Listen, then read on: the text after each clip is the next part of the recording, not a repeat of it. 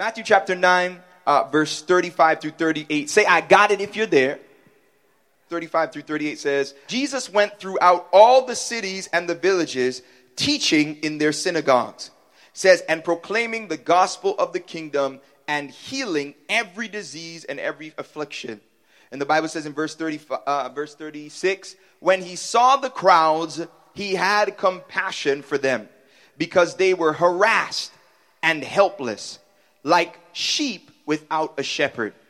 Then he said to his disciples, the harvest is plentiful, but the laborers are few. And then these are our two focus verses. But this last verse says, therefore, pray earnestly. Somebody say earnestly. Earnestly to the Lord of the harvest to send out laborers into the harvest. Is it okay for us to dive into part 2 of It's Here? Okay. So I remember, when I was, a few years ago, my wife and I, we owned a home in Michigan. And while we were in Michigan, we had a treadmill. And, I love running. I love long distance running. For those that know me or follow me on, Instagram and all that, I run 10 and 15K regularly. That's just stuff that I love to do. Because the devil tried to tell me I couldn't do it when I was younger. My asthma was really bad, and God healed me. And so after that, as a punch in the face, and as a glory to God, I love running. And so we had somebody ought to have said amen in that moment right there. See, people be acting like healing and stuff like that is just regular. Like, oh, that's nothing, But God is still an amazing healing God. And so I remember in my basement, in our basement, we had a treadmill. And in the winter months, I would run in my basement because I, obviously don't want to slip in and break my back outside. And so that was Bajan for those who don't know.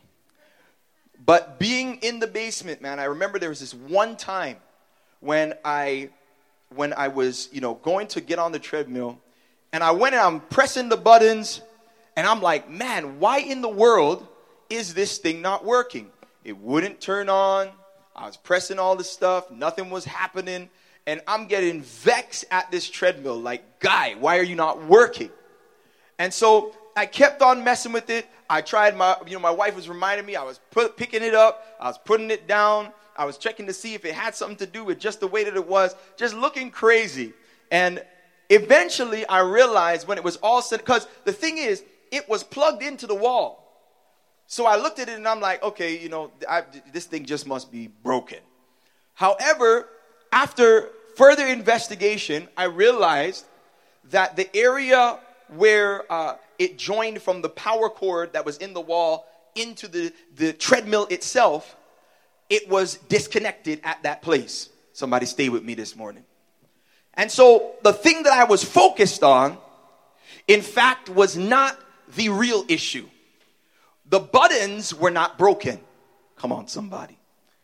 The thing itself was not broken. The mechanism for it to go up and go down, none of that was broken. The issue was not even that it was not plugged into the wall. The focus and the fact was that the area where it was connected from the wall, to the device itself, that was the area that was the issue. And how many of us, if you can just stay with me for a moment, how many of us in life, we get to the place where we are focusing on a problem, something that's an issue in our life. And the fact of the matter is, the area that we're focusing on is not even the cause of the problem. Some of us, we have an issue with high blood pressure, for example. And we're saying, man, why in the world can't I get my blood pressure down? And we're mad about the blood pressure issue. When in actuality, sometimes it's hereditary, but many times it's attached to our dietary habits. Come on, somebody. And so our focus is on the blood pressure when in fact it needs to be on our diet. And so oftentimes our focus is amiss. We're looking at the wrong thing and focusing on the wrong thing, and we're wondering why we're not getting the results that we desire. Here is where I'm going with It's Here. I want you to understand here in the text, in verse, if you look with me, Pastor Chantal dealt with compassion last week. And she did such a great job of painting the picture of how Jesus was looking out over the crowds. and he saw that they were they were harassed like sheep without a shepherd. And they were in this place where they were tormented. And he was so desirous of seeing them delivered and seeing them change. And look at what he says. This is a powerful thing. This is something that I think is good and is for our noting. Note what he says here in the text. He says in verse 37, he says, Then he said to the disciples, the harvest is plentiful, but the laborers are few. Therefore, pray earnestly for the Lord of the harvest to send out laborers into the harvest. Can I help you to understand? Notice this. The thing that we usually pray for is harvest. Somebody's going to see where I'm going in a second. Because we're usually praying for harvest, saying, God, please give us harvest. God, increase the harvest in our lives. For the sake of evangelism and for the sake of church, God, increase the harvest in our church. But God is saying, God didn't instruct the disciples to pray for the harvest. He said the harvest is plentiful, but it's the laborers that are few. Man, I came to have church this morning. I hope one or two of y'all will join me. Because the fact is, he says, therefore, pray for the Lord of the harvest to send laborers into the harvest. Point number one. Are you still with me this morning? Point number one, as we talk about it's here, this is where the title comes from, it's here. Because the fact is that Jesus makes it clear that the harvest is here. The harvest is among us, but we're supposed to pray for laborers. So number one, here it is. Here's point number one for those who are taking notes. Stop praying for the harvest and start praying for the laborers. Have you opened your eyes and looked around you? Do you know that there are over 6 million people in the greater Toronto area? Do you know that about 50% of these people are not professing Christianity? Do you know that that's about 3 million people that do not know the Lord? Who's with me this morning?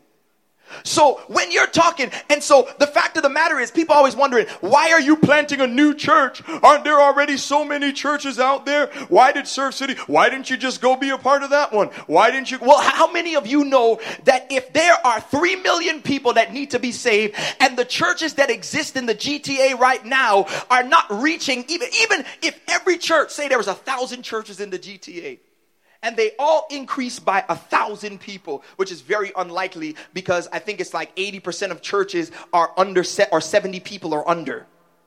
If they all increase by 1,000, that's 1,000 churches that are there. That's 1 million people. There's still 2 million people that don't know Jesus.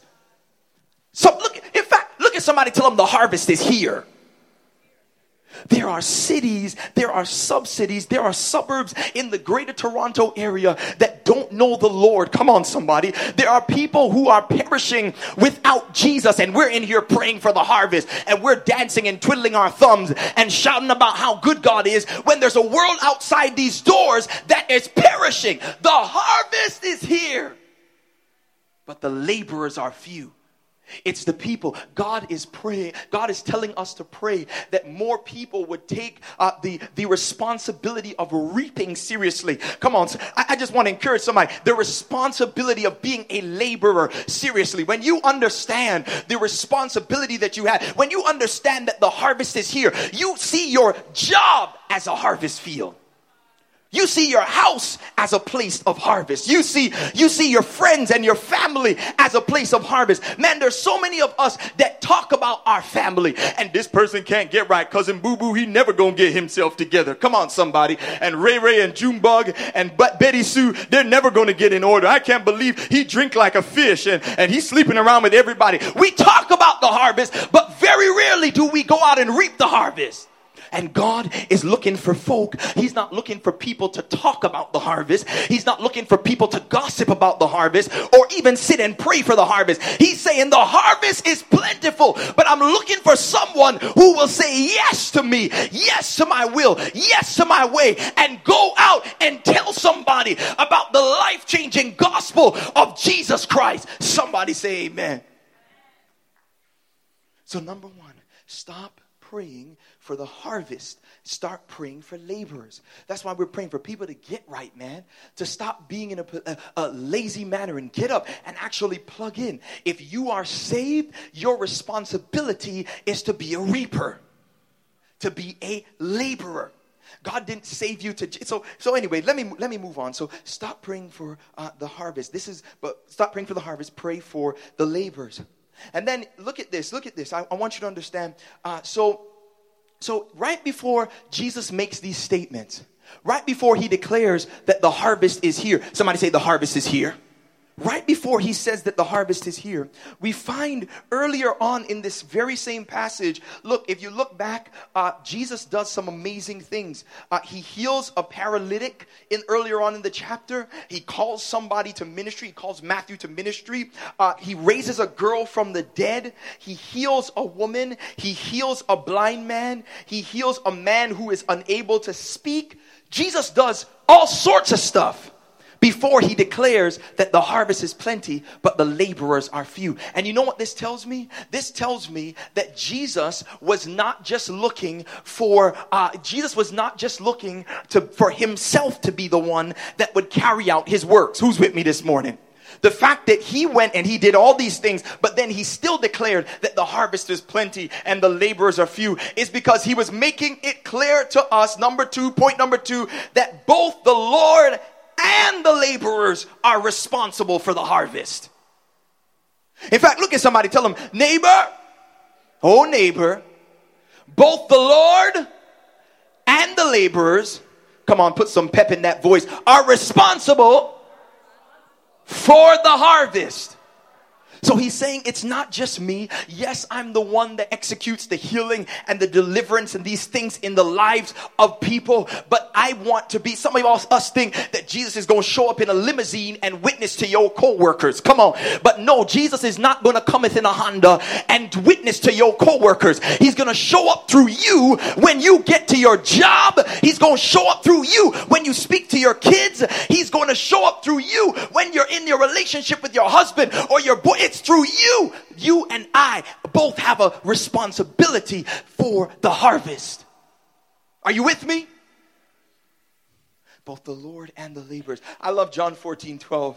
Jesus says, I'm on the earth. And he says, the works that I do, they're fantastic and they're cool. But I'm getting ready to go to the Father. I'm summarizing. And he says, greater works. Somebody say greater works.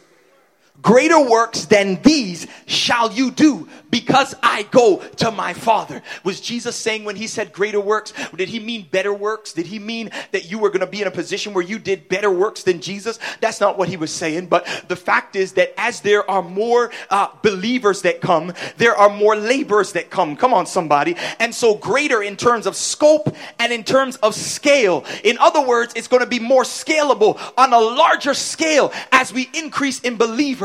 And the thing is, the harvest keeps getting bigger, but the laborers are still being stagnant and focused and complaining about food. They didn't sing my song today in church. Come on, somebody. I don't like the way that she looked at me. I stubbed my toe. Something happened. Don't you understand that we're in the middle of a war? Come on, somebody. Stuff is going to happen, and the devil's going to try to distract you and get you off your game. But you need to get to the place, you and I, where we say, you know what? Church is not about me. I've been saved and God is sanctifying me, and he changed me, not just so I can look cute and show up to church like it's a buffet and just pick off the plate the things that I want and throw the rest away, but I showed up as a laborer to be able to go into the field so that people's lives could be changed through me. Both the Lord and the laborer are responsible. I love it. Look at 1 Corinthians. Keep your finger in Matthew chapter 9. 1 Corinthians chapter 3. Just want to show you this so you understand the Lord and the laborers. We are co-laborers. We are working with the Lord. First Corinthians is in the second half of the Bible. For those who are new to Bible, I want you to go ahead and find it. It says, what then is Apollos? What then is Paul? He says, servants through whom you believed, as the Lord assigned to each. He says, I planted, Apollos watered, but God, somebody say God, but God gave the growth. It is God. It is God's responsibility. Look, see, he says Paul planted, Apollos watered. Both of them were followers of Jesus. Both of them were workers in the ministry of the Lord. And one of them was responsible for planting. Some of them were responsible for planting the seeds in people's lives. Others were, the next was responsible for watering the seed in people's lives. But it was not them that was responsible for the growth that was to take place in the life of those that they planted and watered in. It was God who was responsible for causing growth. I don't know. I don't want to try to throw somebody a surprise party. Somebody might be saying, you know what? I don't want to witness because I don't know the words to say, and I'm scared because of the fact that, I think that I'm not eloquent and I'm not. Don't you understand that it is not you that saves people? God is the one. All of our responsibility is to do, you know what it is? If God, can I just break it down? If God has changed your life, if God has done something in your life and you've credited it unto him, all you have to do is be willing to say yes. If God has healed your body, if God has provided for you, all you have to do is use that as a platform. Your testimony ought to be a platform that you use to be able to witness to somebody else.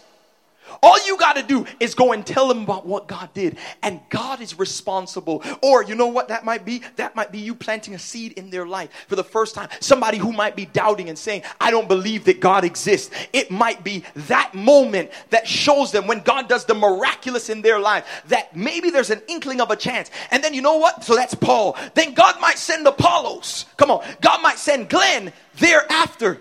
After I just testified to water that seed. When Glenn has a testimony and says, hey, you know what? This thing happened and this such and such. And God delivered me from X, Y, and Z. And it's all credited to the power of the gospel. And that person, then that seed is watered. But those two things alone are not what are responsible for the growth or for the harvest coming in that person's life.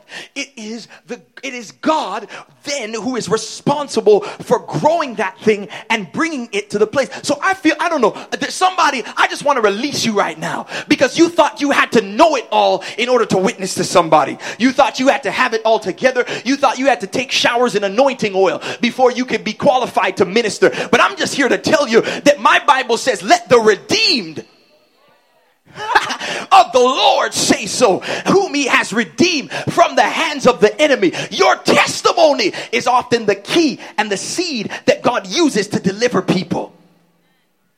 All you have to do is to be able to share. It is. So there's a partnership. We plant and we water. That's the way that we do. And sometimes God does all of these things irrespective of us. But he chooses to use laborers to plant and to water and to tend to it. But he is the one who gives the increase. It's him who prepares people. And so he's the one that's saying the harvest is plentiful. This is why the Bible says in John chapter 6 verse 44, none can come to me except the Father who sent me draws them.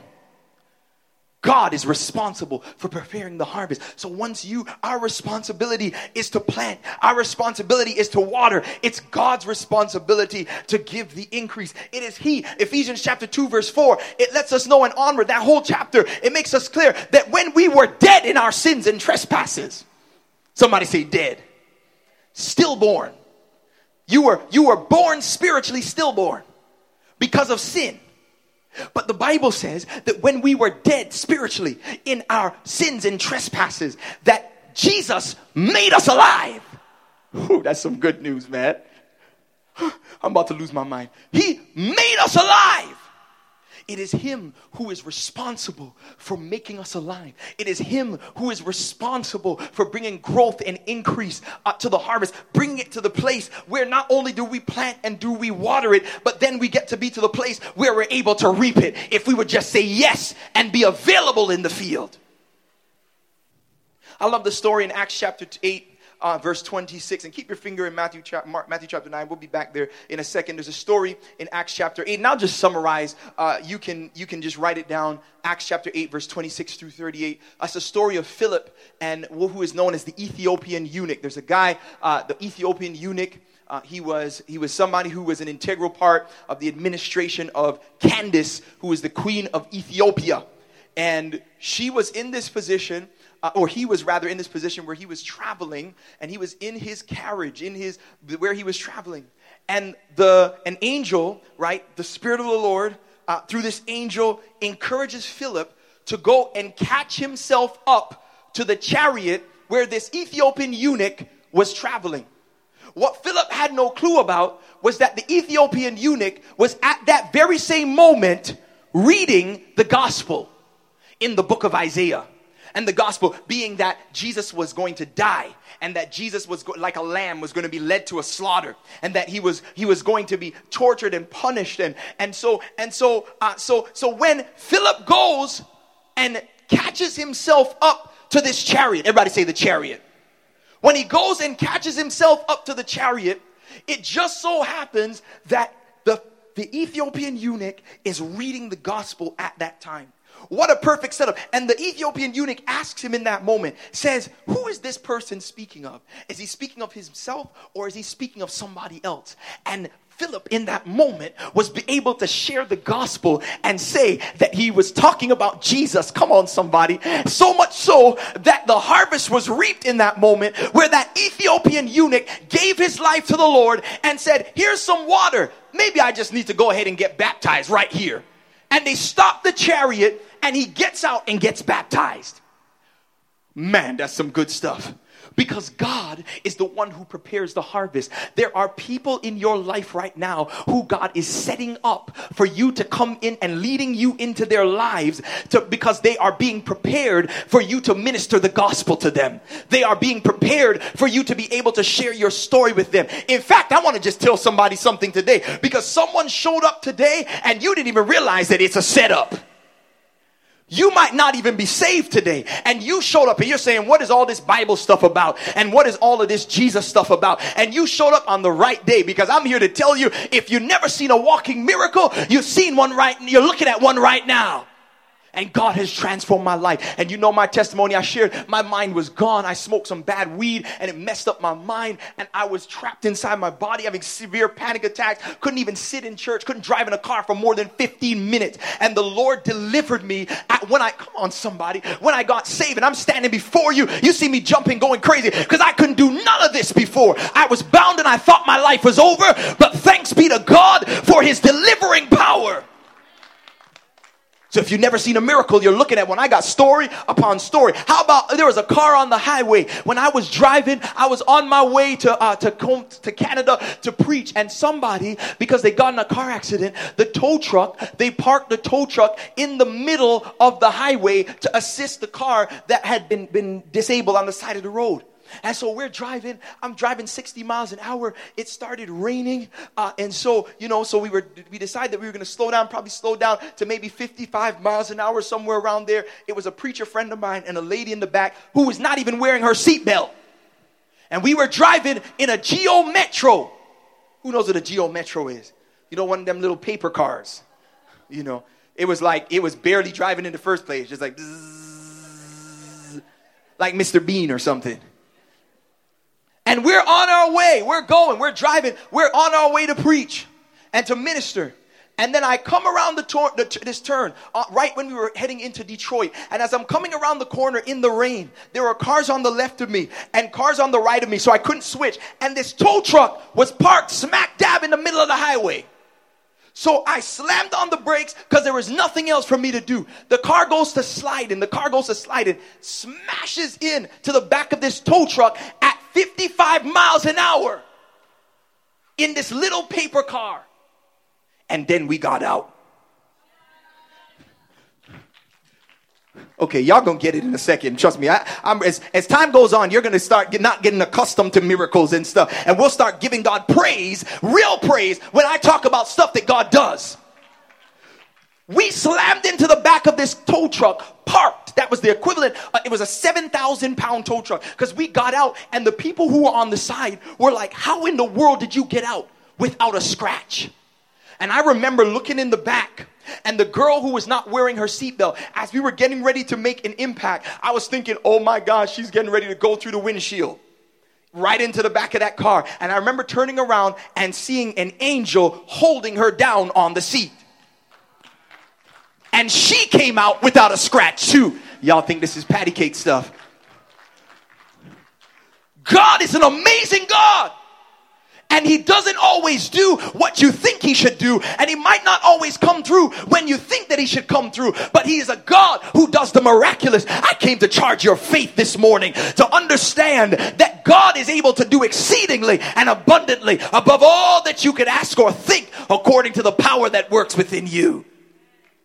And we came out and we were able to minister to the people on the side of the road. I won't be standing here preaching to you today. It's people that, and I used to work in a funeral home. And so I used to see people die for less stuff than that.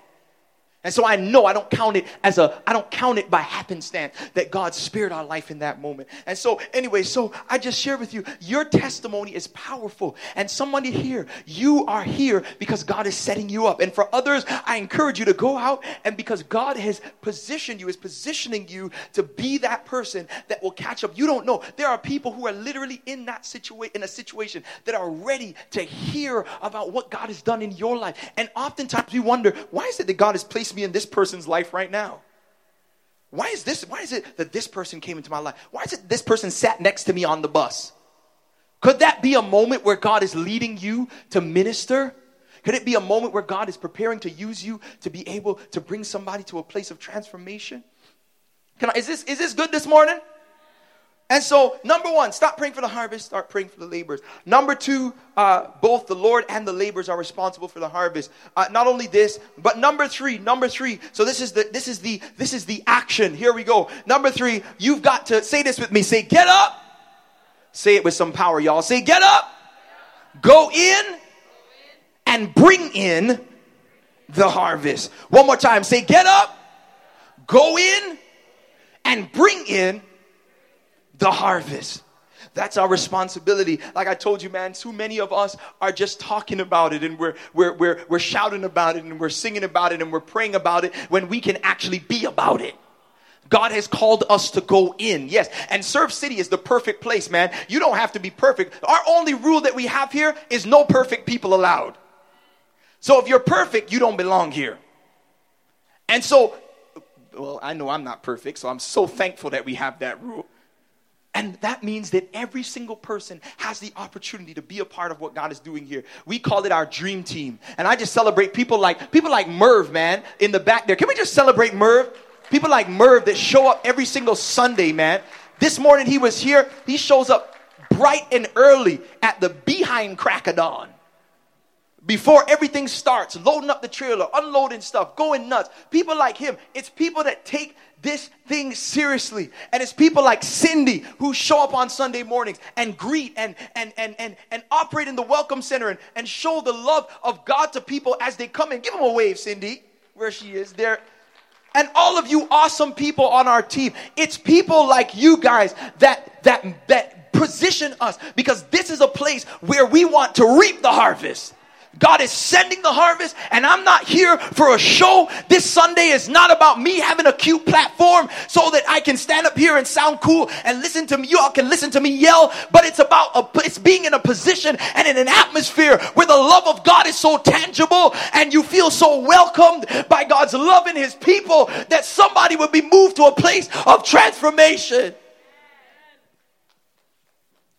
So we've got to get up. We've got to go in and bring in the harvest. God has us to be in this place. I want you to understand, some of us, there are some hindrances, the hindrances that we have. Somebody's saying, well, I'm scared of rejection. So that's why I'm scared to get up and go in and bring in the harvest. I'm scared that somebody's going to reject me. I want you to understand, as I told you, in John chapter 4, write this down. John chapter 4, verse 31 through 35. You can just go ahead and check that out when you get a chance. But in that passage right there, Jesus is in a position where he just had the encounter with the woman at the well, and his disciples are checking him because he had not yet eaten meat, and they're saying, hey man, haven't you eaten yet? We're concerned about the fact that you have not eaten. And he said, listen man, I have meat that you know not of. In other words, he was so focused on the fact that this town in Samaria, that this woman that he ministered to, her whole town was attached to her, and he saw the potential of transformation in that whole town, to the place where he was like, listen, y'all are focused on food,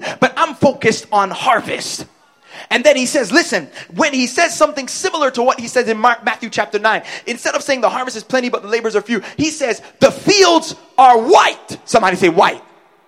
The fields are white unto harvest. For you who are scared about rejection, to go in and to get up and to go in and to bring it in. For those of you who are scared, you need to understand that the fields are white. In other words, when the harvest is not ready, it's green. Even apples. When you pick up an apple that's not ready and you just try to bite it, it just breaks your teeth out. It's crazy because it's not ready. But the same way, when you look into a field in terms of harvest and with grain, when it's green, right, and it's in that beginning stages, it's not prepared for harvest. But when it gets to the place of readiness, come on somebody, it becomes to a place where it gets a lighter color, where it becomes in a whiter color. And Jesus is saying, listen, the fields are white. In other words, they are ready. There are people. Are you seeing the stuff that's happening in our society today? People are looking. People are ready for deliverance. People are looking around for answers right now. That's why people are out there doing all sorts of crazy stuff, because they're in a search trying to figure out what it is that they need to do in order for their life transformation. And none of those things are filling them, like that woman in the well in John chapter 4. None of those things are filling them, because the truth is that nothing can fill our soul and the hunger in our soul and the thirst in our soul other than Jesus. And so we are positioned. We are positioned to be able. Don't be scared of rejection, because the fields are white unto harvest. Does this mean that everybody that you preach to or everybody you witness to is going to come to the Lord? No, I want you to write this down and study this in your time. 1 Corinthians chapter 9, verse 19 through 23. The Apostle Paul, he makes a declaration of himself. He says that he puts himself in a position where he has sacrificed, and he has become all things. Somebody say all things. All things to all people, so that he might save some. So he was willing to put himself in a position where he said, to the Jew, I become like a Jew. To the Greek, I become like a Greek. Everything that I'm doing, I'm going to do it. And all I'm going to do is not cross over the line as it pertains to the word of God. But he says, whatever I got to do to position myself to be effective to the people that God has called me to, I'm going to do so. And he says that I'm going to put myself in this position. He understands he's not going to save all. He says, I'm going to do it to save some. Somebody say some. You might not be able to reach all of the people. Come on, somebody. You might not be able, everybody you minister to. Some people you're kind to, they might put their hand in your face. Some people that you're kind to, they might reject you. But I wonder if it's one or two people in this place that would get up off their blessed assurance and wake the faith up. Come on, somebody. And get up and get into the field and realize that even if it's one person who would come to the Lord, Jesus would have died for the one. And so if Jesus would have died and shed his blood for the one, then the least I could do is preach and hope that one is going to come to him. It doesn't matter if you don't get the masses. The field is white. There are people who are out there who are prepared, who are in queue for transformation. The fields are white. Somebody say white. The fields are white, all unto harvest. And so that's the first part. Sacred, scared of rejection. That's one of the biggest reasons why people don't come through. And I just love it, because texts like Acts 13:48, where the Bible says that as they were preaching, that the Gentiles, that they rejoiced, and those who were appointed or ordained to eternal life believed. There are people who God was working on in that crowd and appointed in that crowd and opened the opportunity for them to repent. There were people in that moment who were prepared, who were harvest. And so they were preaching with the expectation, knowing that the gospel was going to cause some people to be able to be reaped for the kingdom's sake. And so the B part of the hindrance is why we don't get up, go in, and bring in the harvest, is because we're unwilling to sacrifice. Man, this is probably the generation of the most laziest Christians in of ever. We are people who are so focused, man. We get up to go to work. Come on, somebody. We get up to go punch a clock. We get up to go and we serve this master of this job. But people have to pull your teeth to tell somebody about the God who transformed your life. Who am I talking to this morning? There's this story. And I'm going to end on this, when I think about this, man, where in Acts chapter 16, verse 1 through 5, where Timothy connects with Paul. Somebody say Timothy. And Timothy, he grew up in a position where he had a mom who was a Jew and a dad who was a Greek, right? So he did not get circumcised. And the Jews, they were very serious about circumcision because it was a part of a covenant that was made between God and them and Abraham. And so in order for Timothy to be able to be effective in the context of reaching the Jews, in order for them to hear him, he went and he allowed himself to be circumcised. Somebody say circumcised. Now, see, you don't want to say that out loud because it's like, man, are you serious? But he actually put himself in a position where he was circumcised. He sacrificed and put himself in that pain so that he could position himself to be effective in reaching the Jewish people. Are you hearing what I'm saying? And some of us tripping because we got to get up on a Sunday morning to show up at 7 or 8 o'clock to set up some speakers and to set up some stages. Who am I talking to on this morning? Some of us tripping and we're saying, oh man, I got to sing again. I can't believe it. Oh my gosh. They want me to be at the front and open a door. Oh my gosh. And this dude is out here with a knife getting circumcised just so he could go and win some people. And not all of them are even going to respond favorably to the gospel. You know, the average person attends church less than 2 times a month. This is insane. We've got to be to the people, to the place where we are a people who say yes to the Lord, who are not, don't shrink back because of the mess that's going on. Don't shrink back because of the problems that we face. Don't shrink back because of the things. Don't you understand that the God that you serve, greater is he that is in you than he that is in the world? And the devil's job is to try to get you off your guard and try to get you to be so narcissistic and focus on yourself. Come on, somebody, that you don't care about the lost and dying world. Jesus did not save you just so you could go to heaven. He saved you so you could get up, go in, and bring in the harvest. Oh, I want people to be saved, Jesus. Then get up and go do something. And so I love it because, you know, we serve a God who doesn't just tell us to do it, but he did it. We serve a God who did the greatest sacrifice of all time. Come on, Glenn. We serve a God who did the most amazing thing of all time. Man, seriously, Jesus went in. Somebody say Jesus went in. He went all the way in. We serve a God who decided that when we were stranded, he was going to give us the ultimate sacrifice of all time. This is why we go in, because he saw the harvest. He said, I'm not just going to blink and create a new planet. I'm not just going to say, skip y'all and forget y'all and this is over and this is it. He says, you know what he says? He says, I'm going to be in a position where I'm going to put on flesh. Because before Jesus came to the earth, he was spirit. He says, I'm going to put on flesh, become like my creation, and show them the greatest act of love of all time. This is the gospel. That Jesus came and he says, instead of making them go and punish and pay for their own sins,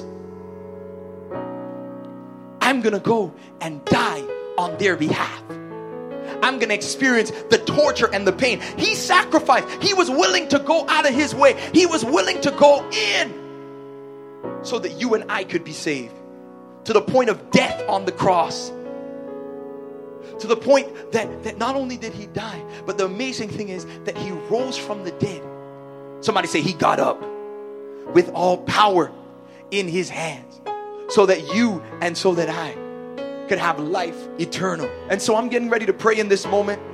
Bow your heads and close your eyes with me. God, I'm just so thankful for this opportunity. I'm so thankful, Lord God, for your word. Thank you so much for your ultimate sacrifice. And even today, God, as we prepare to celebrate communion and celebrate your sacrifice through communion, Lord, I just pray that our hearts and our minds would be focused on you. That those who are here who have not yet given their lives to you, that today they would be compelled to give their hearts to you, to respond to your awesome love, to respond to your awesome sacrifice with faith that you provide through your grace. But not only this, for those who are Christians here, Lord, that they would get up, that they would go in, Lord, and that they would bring in the harvest. Lord, that they would be compelled to be on mission for you, to serve God, to serve all, to inspire others, that they would go above and beyond can experience you in a mighty way and see lives transformed. Because there's nothing like seeing someone else transform because of your ministry. And I thank you and I give you glory and honor and praise in Jesus' mighty name. Let everybody say, amen.